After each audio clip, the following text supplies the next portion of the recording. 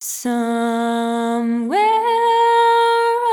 across the Bifrost, way up high. Welcome to episode 10 of Across the Bifrost. I'm your host, Sung Soo, and I'll be joined shortly by my co-host, all the way from London, Pat Dunford. Initially, we were going to take a look at crisis cards, kind of building up to a culmination point of when we can talk about roster construction in general, which I'm still very excited to do when it's on the docket, but Atomic Mass Game dropped a doozy on us, and we have Asgard pre-releases, spoilers, I guess, not pre-releases, and we're going to be talking about them. Before we dive into this, I do want to thank my supporters real quickly. Everyone on Patreon who's been signing up and keeping the spice flowing for the podcast. Thank you so much. I'm really happy with where the Discord's been. There's a lot of great conversations on there. It's a great way to get a hold of Pat, myself, Jay Larson's in there, Greg Webster, Charles Omnis. There's a whole bunch of great people in there. Just another benefit for joining up and signing up for the Patreon.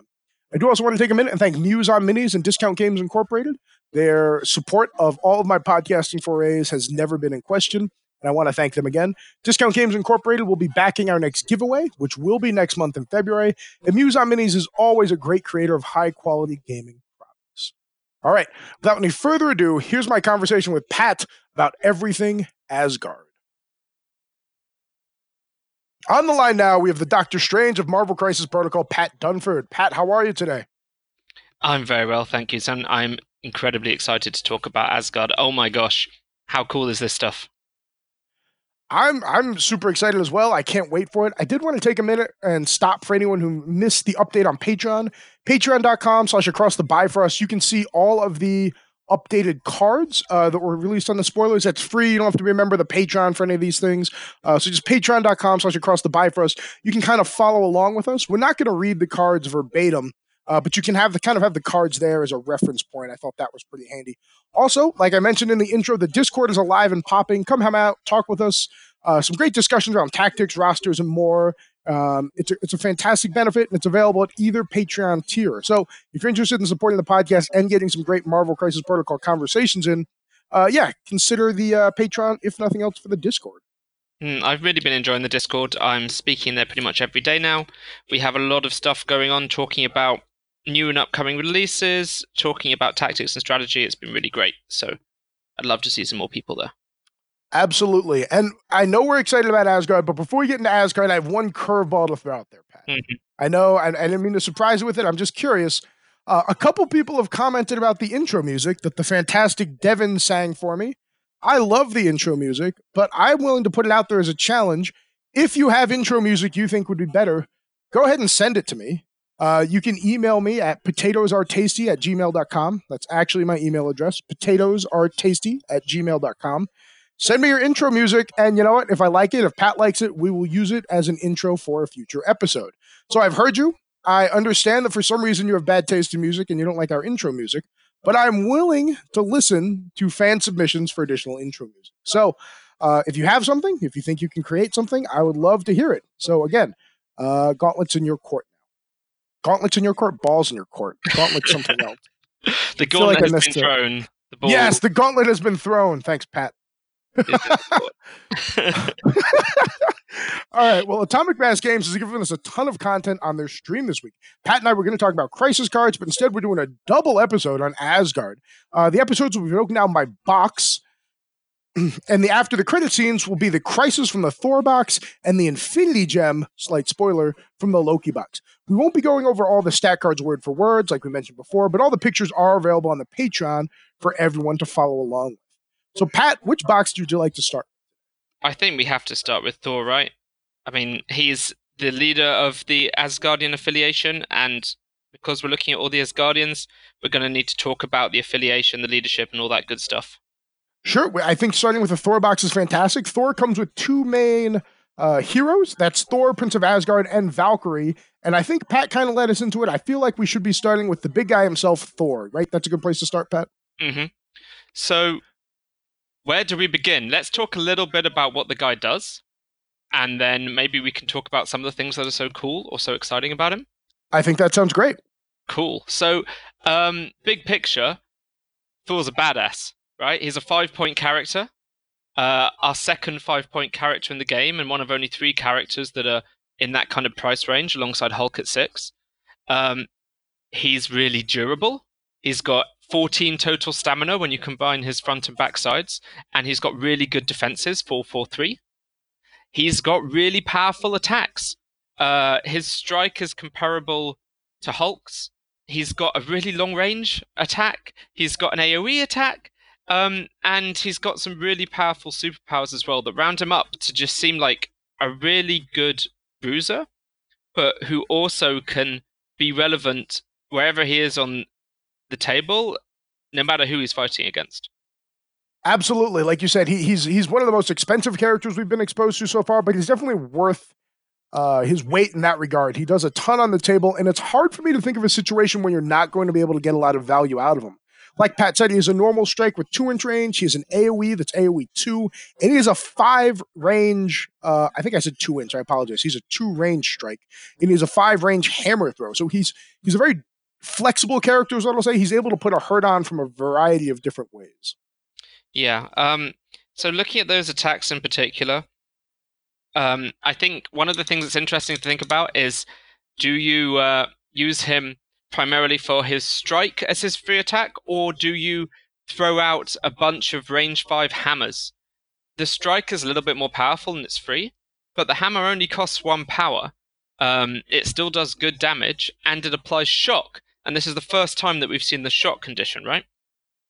Absolutely. And do you mind telling people what shock does? Because I honestly wasn't sure when I saw this spoiled on stream.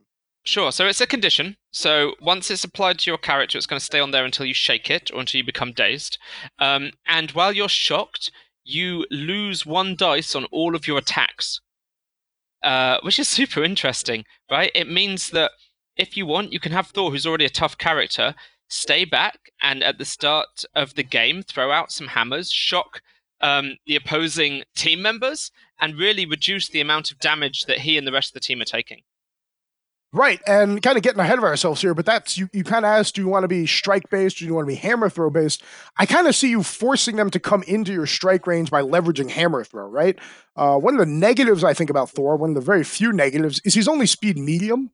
Mm-hmm. He's not as fast as some of the other characters out there, but with the range 5 hammer throw, I think you can leverage that combined with shock and just a lot of pressure to kind of make them come into you, where unfortunately they found out that Thor is actually pretty good at striking as well. Yes. I think one thing we've got to mention, though, if you're talking about his moderate, shall I say, mobility, is that he does have a superpower that helps with that, right? He's got his 4 Asgard power, which is somewhat reminiscent of the charge superpower, in that it lets you make a move action followed by a strike action.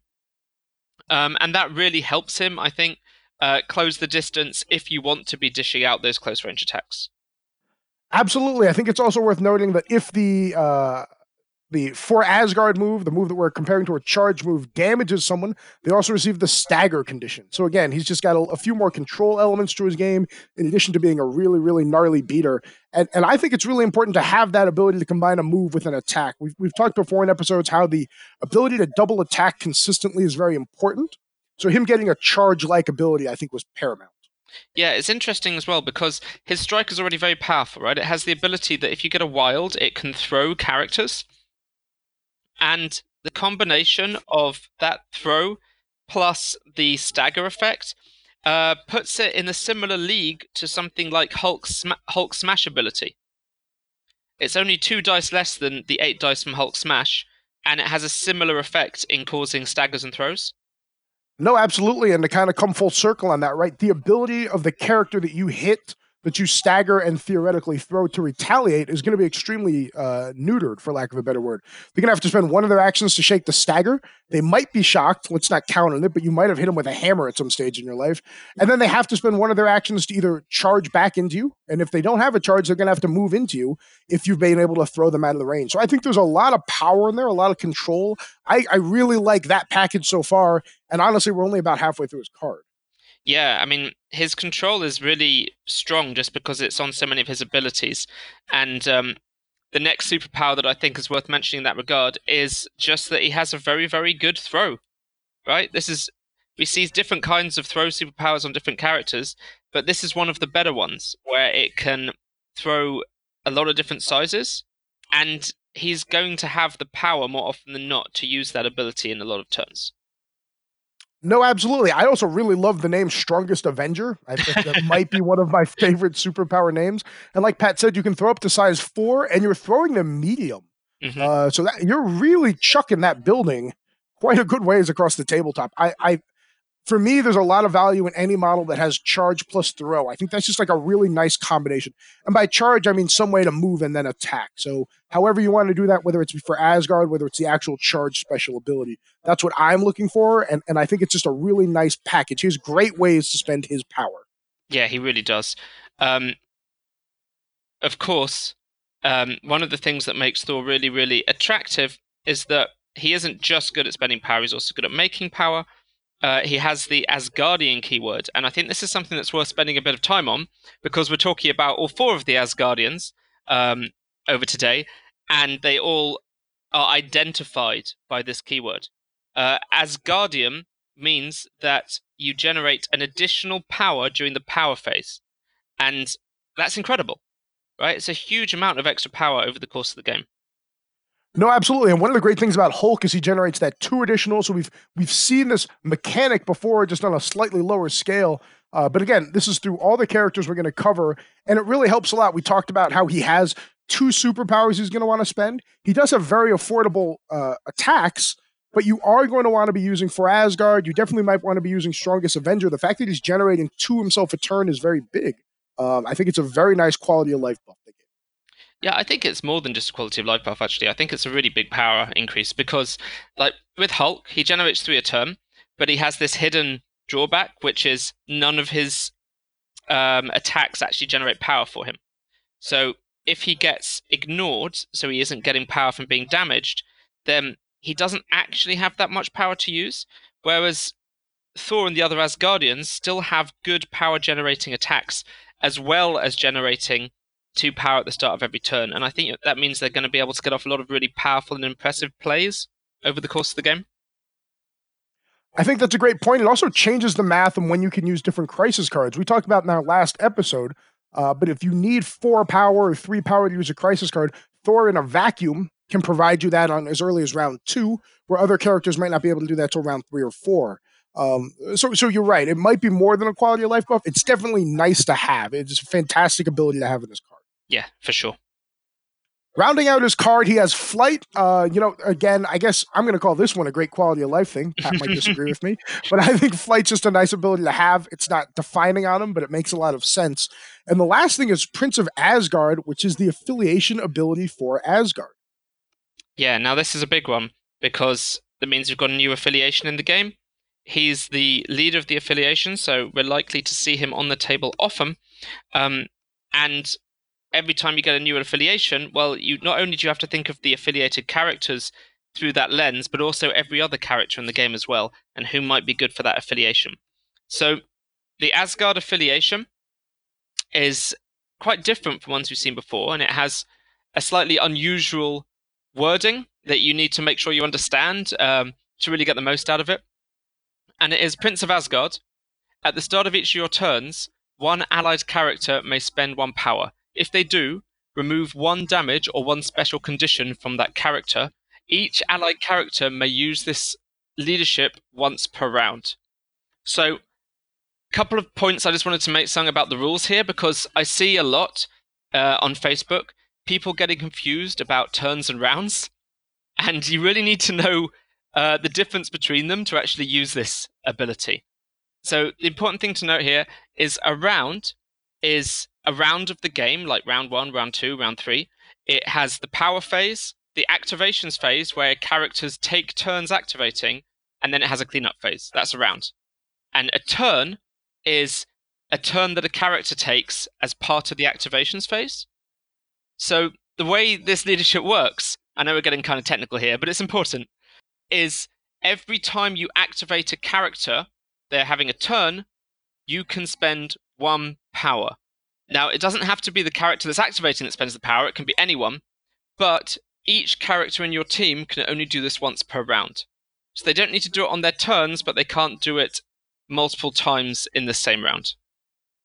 No, I think that's a great point. That's definitely come up a few times, and I think this is one of my favorite affiliation abilities, though. I think mechanically that's a great thing to cover, but just from a strength utility standpoint, I think this is probably, this is my favorite affiliation ability so far. And you know what a diehard Avengers fan I am. I can't emphasize enough how utilitarian and useful this is. We talked about himself. Thor himself is throwing out stagger, has the ability, to throw out both stagger and shock, right? And then he has great counterplay of himself in case you end up in a mirror match where he can kind of mitigate that a little bit with the additional power. It obviously synergizes great with Asgardian, where you don't feel the expense as much. And we even talked about it in the Crisis Card episode. We spent a little bit of time talking about Second Wind, right, Pat? Mm-hmm. In Second Wind, we're devoting an entire Crisis Card for the ability for Avengers to possibly get rid of stun. In addition, they heal one, right? They do also heal one. Yep. But just when I compare that to Prince of Asgard, I'm like, wow, Asgard is very tempting. Yeah, it's interesting because, like you said, it's very powerful, but it's also very defensive.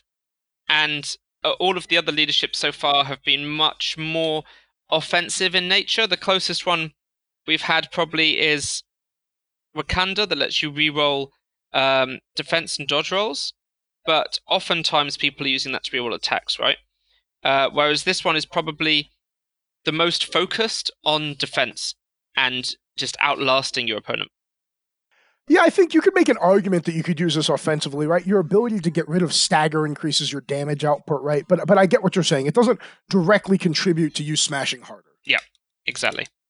So that covers most of Thor. I think we're both in agreement. I think Prince of Asgard is amazing. Wait, where do you rank it, Pat? I mean, people love rankings. I mean, nothing will get us Facebook mentions more than us ranking something improperly. Okay, so where do I rank the leadership ability? Let's assume, So it's tough. I think it's the kind of question that, in order to answer, I've got to cover a lot of the stuff that we're going to go through during this episode and next, because it's not as simple as how good is that line of text, right? Because you're also affiliated to Asgard. So you have to think about what team tactics cards does that bring you, and what does your team composition look like? Because it means you're always taking Thor, and you're also taking a lot of the other Asgardians. So how powerful are they? How well do they work together? And what is the opportunity cost, right? What are you giving up to get them? Having said that, if I ignore all of that stuff, I put it aside and I just look at... No, you know what, Pat? I think that's a great point. Let's go over that at the end of these 2 episodes, right? Okay. We're going to do these 2 episodes. Let's do a nice callback to it at the end. We'll look at Prince of Asgard with all of the Asgard information we have, because you're right, we shouldn't talk about this in a vacuum, and we can circle back to that. I think that's a very good quantifier. I did want to take a moment, if you're okay with it, and talk about God of Thunder a little bit. This is kind of our first real... I don't know how to word that. Words aren't working for me. Our first area attack? Yes, outside of Ultron Master of Metal. So I think people could get a little bit confused by it. Pat, do you want to take a minute and just kind of go over some rules people might get hicked up on? Yeah, so when you make an area attack, you take the appropriate measurement stick. So with Thor, it's A2, so you take the range 2 measure, and you check from the attacker, so from Thor's base, in all directions, and you make one attack against each enemy in range. It's also worth noting, this is something people might forget, that it can also hit allied characters. But when it does, you don't attack them, you don't roll attack and defense dice, they just automatically take 1 damage. So that's important to keep in mind. There'll be times when a single point of damage is well worth the area effect, but as we know, all too often, you can have situations where taking a single point of damage can be a disaster. And because it's a friendly effect that's doing that damage, that character also won't gain power. Yeah, I think it's very powerful. I had a ton of fun playing Ultron Master of Metal, and his area attack was amazing, for lack of a better word. It does cost 6 power, but it's a 7 attack with area 2. Mm-hmm. People kind of talk about vision and how, like, oh, you can hit these perfect beams and get 3 or 4 people. Like, you could talk about the perfect area attack, and you could just roll an insane amount of dice. It's kind of bonkers. Yeah, it's high potential for sure. But, I mean, range 2 is still quite short. And this is the kind of attack that I think you need to be cognizant of on both sides. Because Thor's not too fast, he has to probably make some sort of concession in order to get multiple characters in range. And you certainly want to think twice before ganging up on Thor with a lot of close range attackers, because he might just punish you really hard for it. Absolutely. The last thing I kind of wanted to hit on with Thor before we moved on is Pat mentioned at the beginning he has 14 total stamina. He only has 6 of that in his front side. He has 8 of it on his backside. So I just thought that was interesting. He definitely gets a little tankier on the backside of the card. It was just kind of a cool nod, kind of the inverse of what MODOK ends up doing, right? But I do think that's interesting to see kind of how Atomic Mass Games continues to explore different ways to distribute stamina. Yeah, I mean, it made me wonder, is it better to be even? Or is it better to be tilted one side or the other? I think with the way scenario play works, I would rather be tilted to my healthy side. I would rather have a MODOK spread, personally speaking. Just so that you are healthy for longer so that you can better contest objectives? Yes, that is my thinking, at least, for completely off-the-cusp thought. Yeah, I think that makes sense. I think it might change. There might be specific things that change that. If there are, like, abilities or interactions that care about characters being dazed or healthy other than that, but I can't really think of many right now. So I know we're going to have one when we talk about Hela, but I think right now, I think you're right.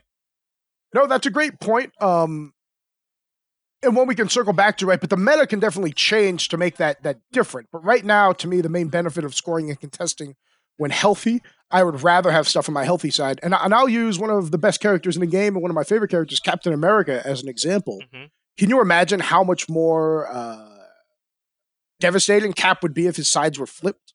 If you had this incredibly tanky, tough to remove side and the healthy side, and then he got squished on the damage side, mm-hmm. He'd just be so much stingier for those. Don't get me wrong. I understand why Atomic Mass Games didn't do it that way. But I think just skewing towards the healthy side, I think would be my preference right now. I agree. And I suppose I'd also add that hit points are probably one of the least impactful things to change when you flip, because at the end of the day, you're still going to need to have them all worked through if you get KO'd. It's not nearly as big a deal for Thor as it is for someone like MODOK, who loses one of his key defensive items when he gets dazed. I think Thor is happy either way. Now, before we move on to Valkyrie, I do really want to talk quickly. Like, obviously, we'll kind of get into Thor and Asgard. Do we see Thor fitting into any of the other affiliations really well? I do, yeah. I think, well, first off, he is affiliated with the Avengers, right? He is. And he seems like a great Avenger. He's got 2 superpowers that cost 3 power. He generates 2 power a turn, and Captain America makes those powers cost 2. Right? So that synergy seems pretty clear, where he's just going to be consistently charging around for Asgard or using Strongest Avenger turn on turn, and those savings are going to add up to let him make more powerful attacks. Yeah, I'm going to throw out their Avengers Assemble real quickly. We kind of talked about he's already kind of not movement strapped, but he's not the fastest person. So giving him that extra small movement could be really big. Yes, I agree. That's a really good call. And I mean, Thor is such a bruiser. He's incredibly tough, but he also does huge amounts of damage. So, I mean, this is true for every character, but it's always good to stand next to Captain America, right? Thor's going to take a huge amount of damage before going down, but you really kind of want to deal with him because his damage output and his control is so high.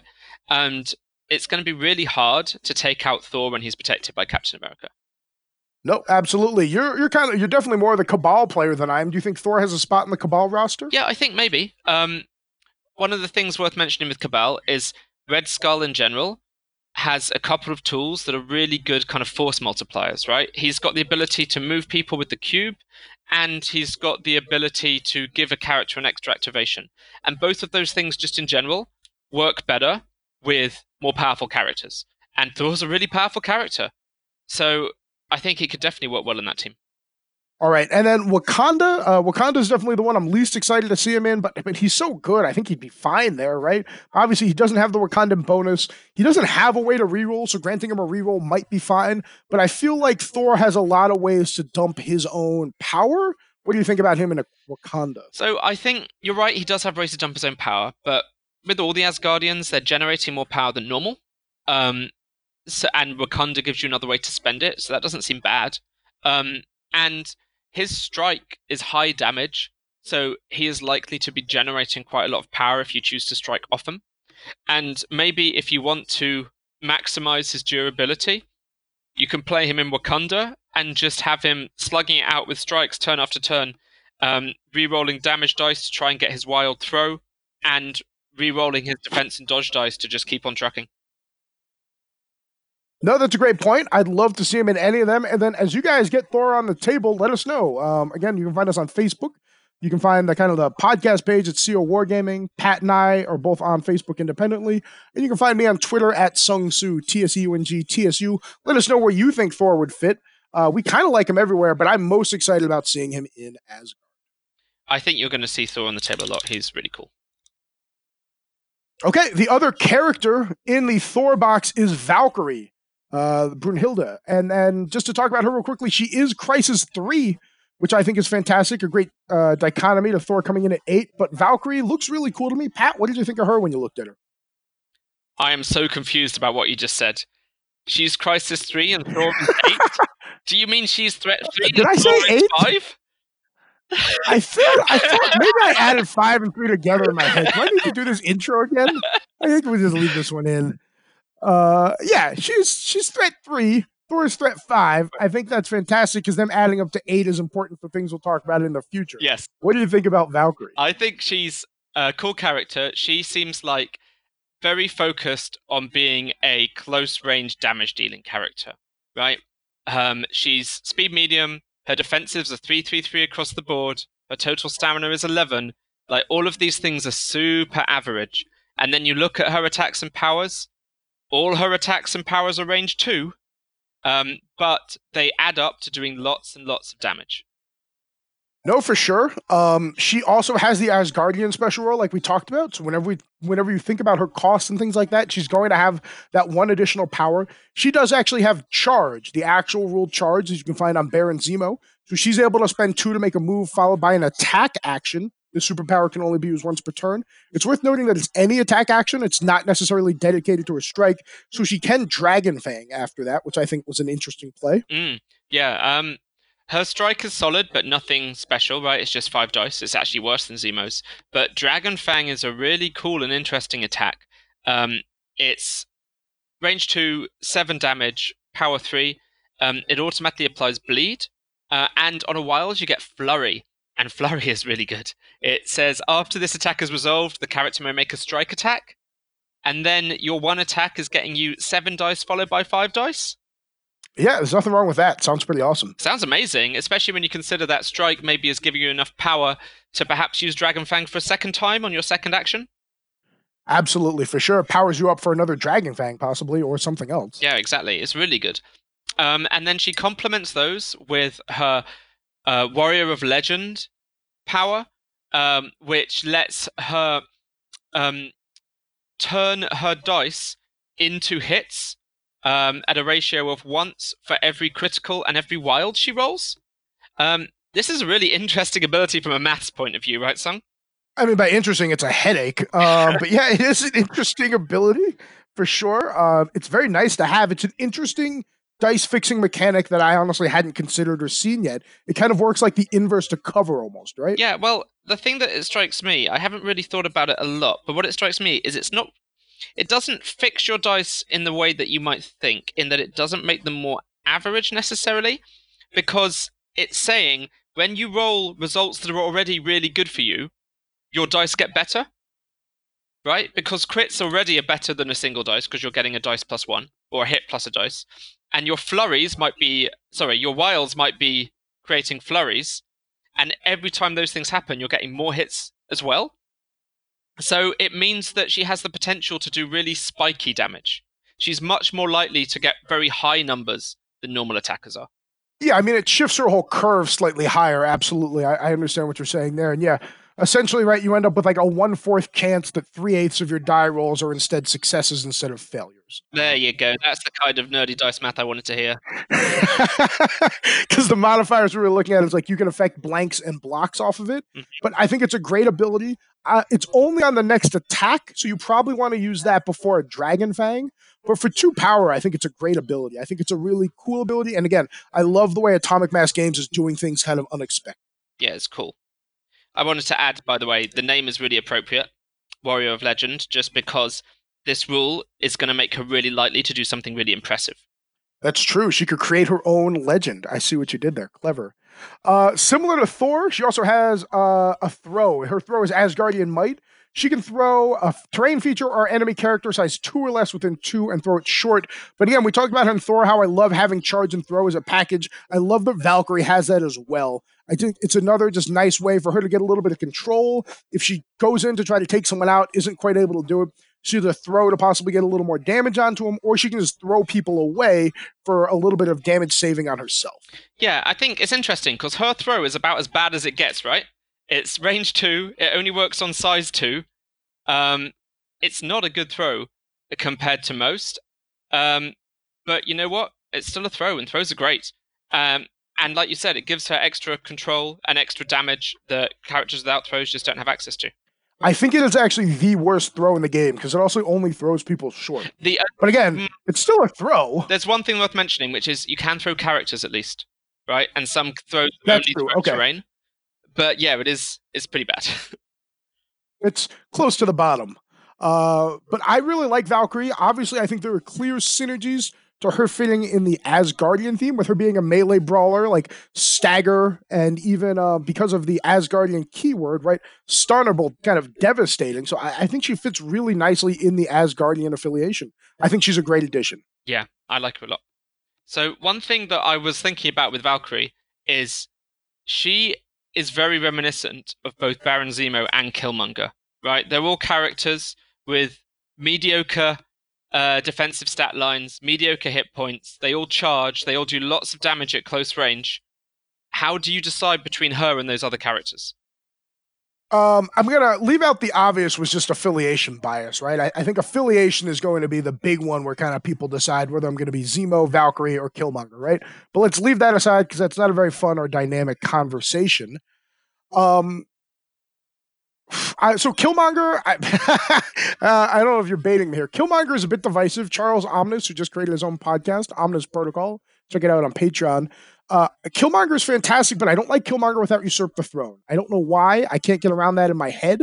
Killmonger also has clear benefits to being able to double attack, and setting that up can be awkward at times in my personal experiences. I understand why you're comparing Valkyrie to Killmonger, but I think Valkyrie works a little bit better in a vacuum. That being said, I've only gotten Valkyrie on the table once. So I definitely need more experience there. Zemo is able to buff people until he gets in. So I think that's an interesting comparison. Which way are you leaning on it, Pat? Yeah, I mean, Zemo has a slightly better strike and it applies bleed, but that's fairly negligible.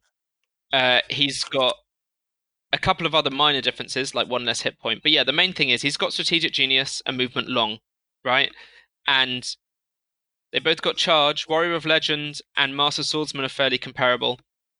I think the things that Valkyrie has that are setting her apart from Zemo are Asgardian and Asgardian Might.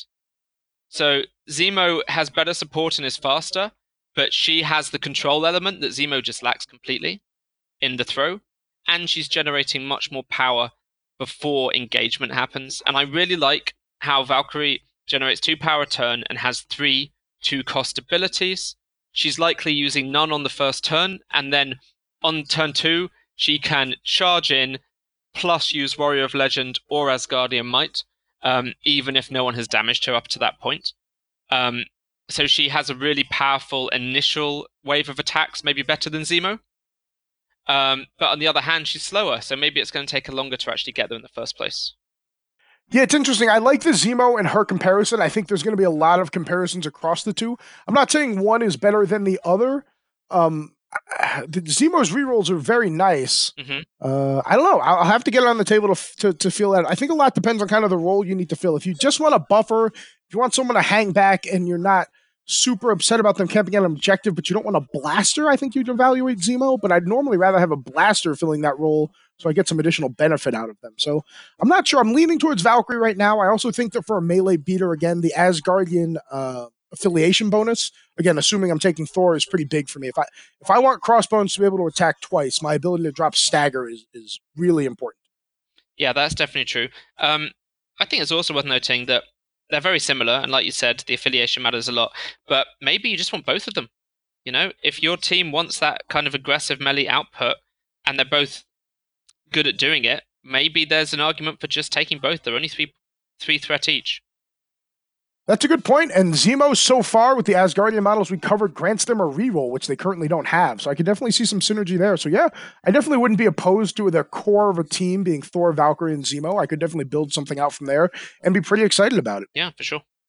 Okay, moving on to the next cards. The next things we have are tactics cards. Pat and I talked about tactics a bit last week.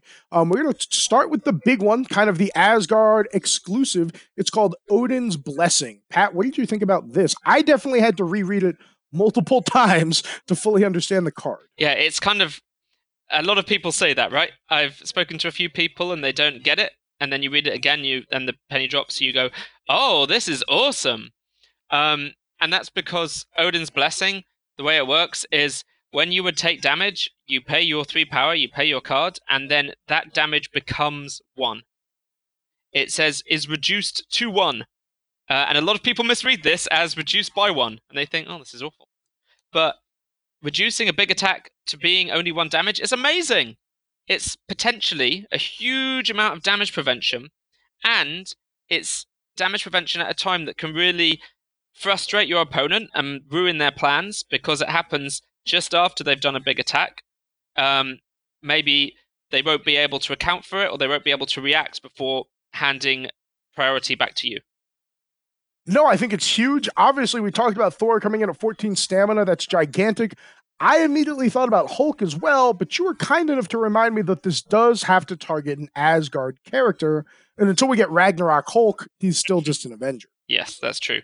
But despite that, it's really good. We spoke in a previous episode about how affiliation cards are often very defining of the affiliation, and I think this is no exception. It's incredibly powerful.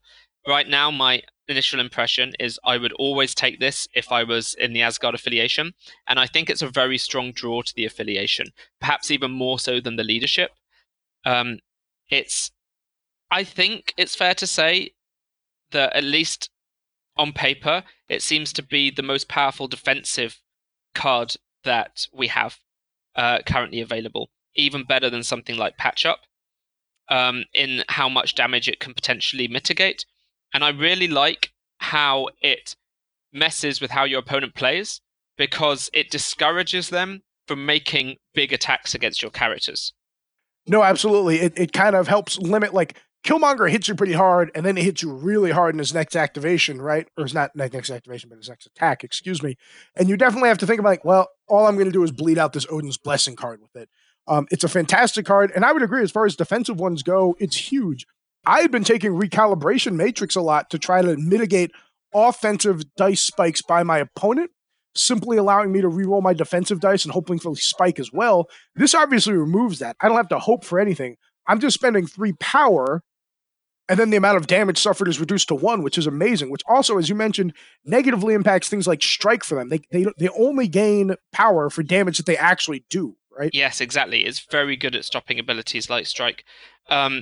I can't think of many other things that it really thwarts. It's worth noting that a lot of attacks have a special effect that triggers when they do 1 damage, and Odin's Blessing won't stop that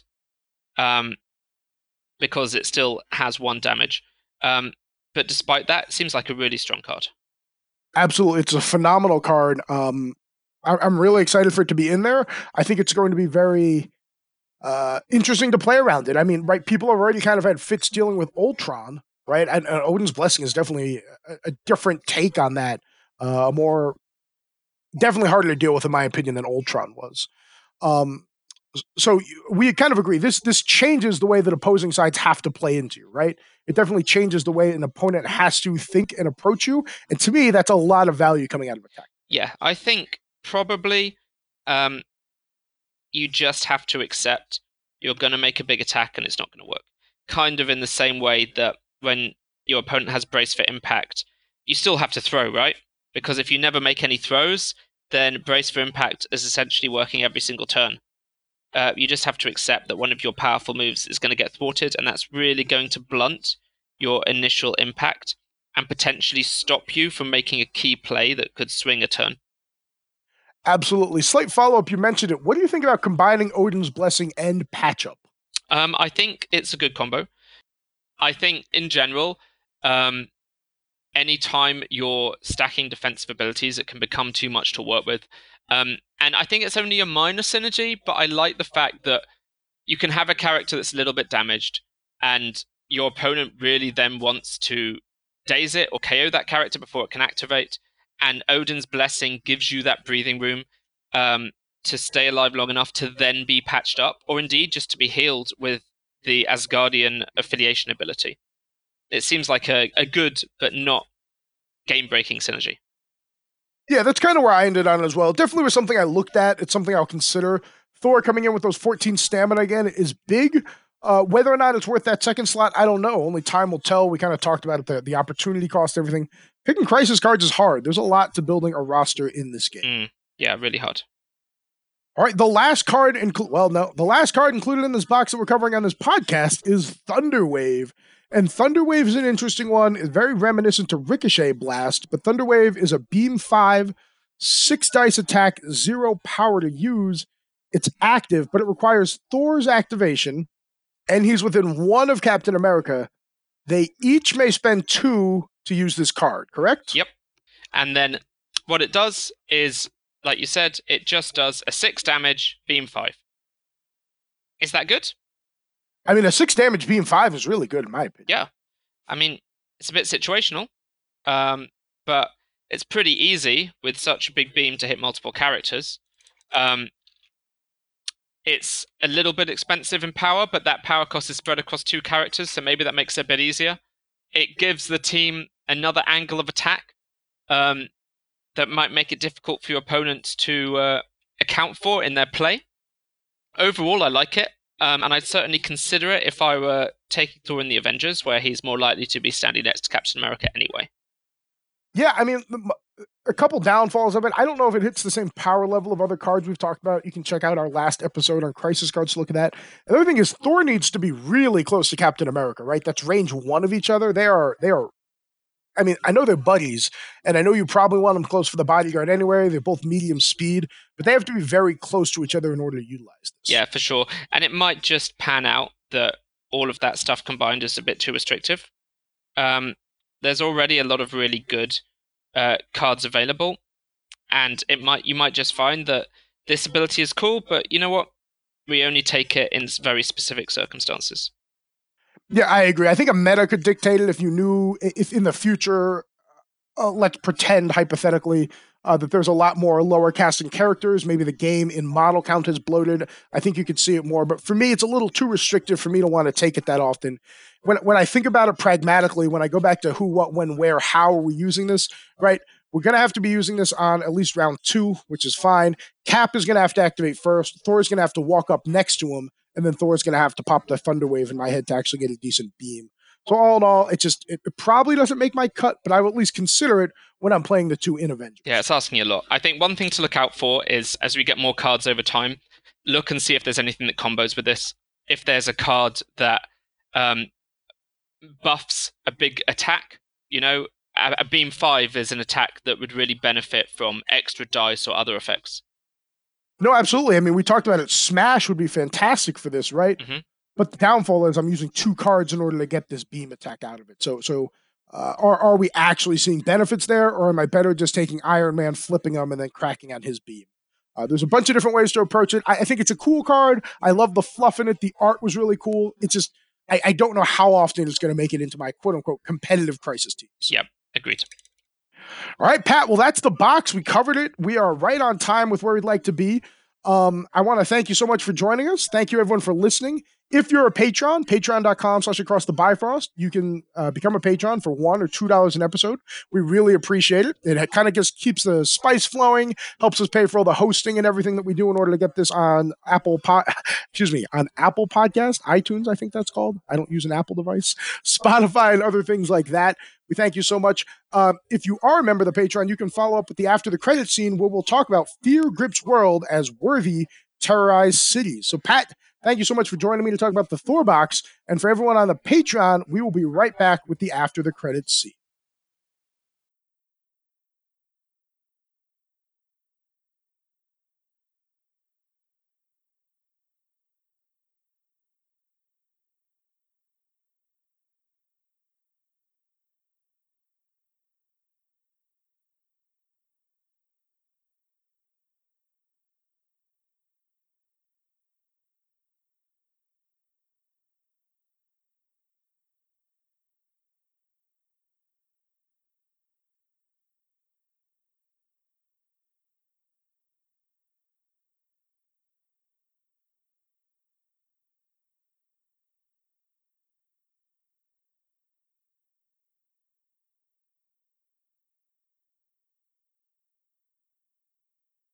Somewhere across the Bifrost, way up high, there's a pod that I've heard of once in a lullaby. Somewhere across the Bifrost, skies are blue, and the dreams that you dare to dream really do come true.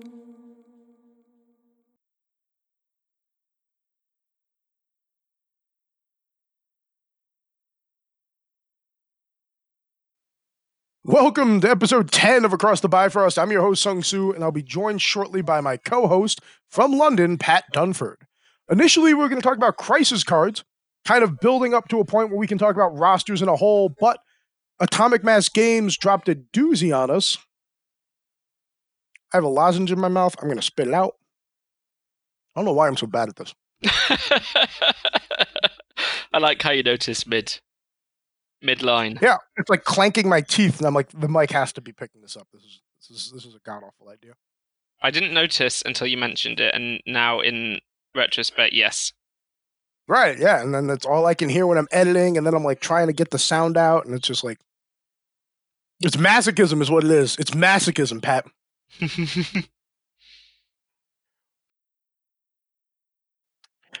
Okay, I'll do a brief after the credit scene lead in, and then we can kind of go forward from there. Okay. And if you ever want to do any of these lead in, Pat, just let me know, by all means. Oh my gosh. You're welcome to. Yeah, but giving a lot of power away here. What is my job going to be? If not lead-ins, then what? Yeah, then I'm nothing.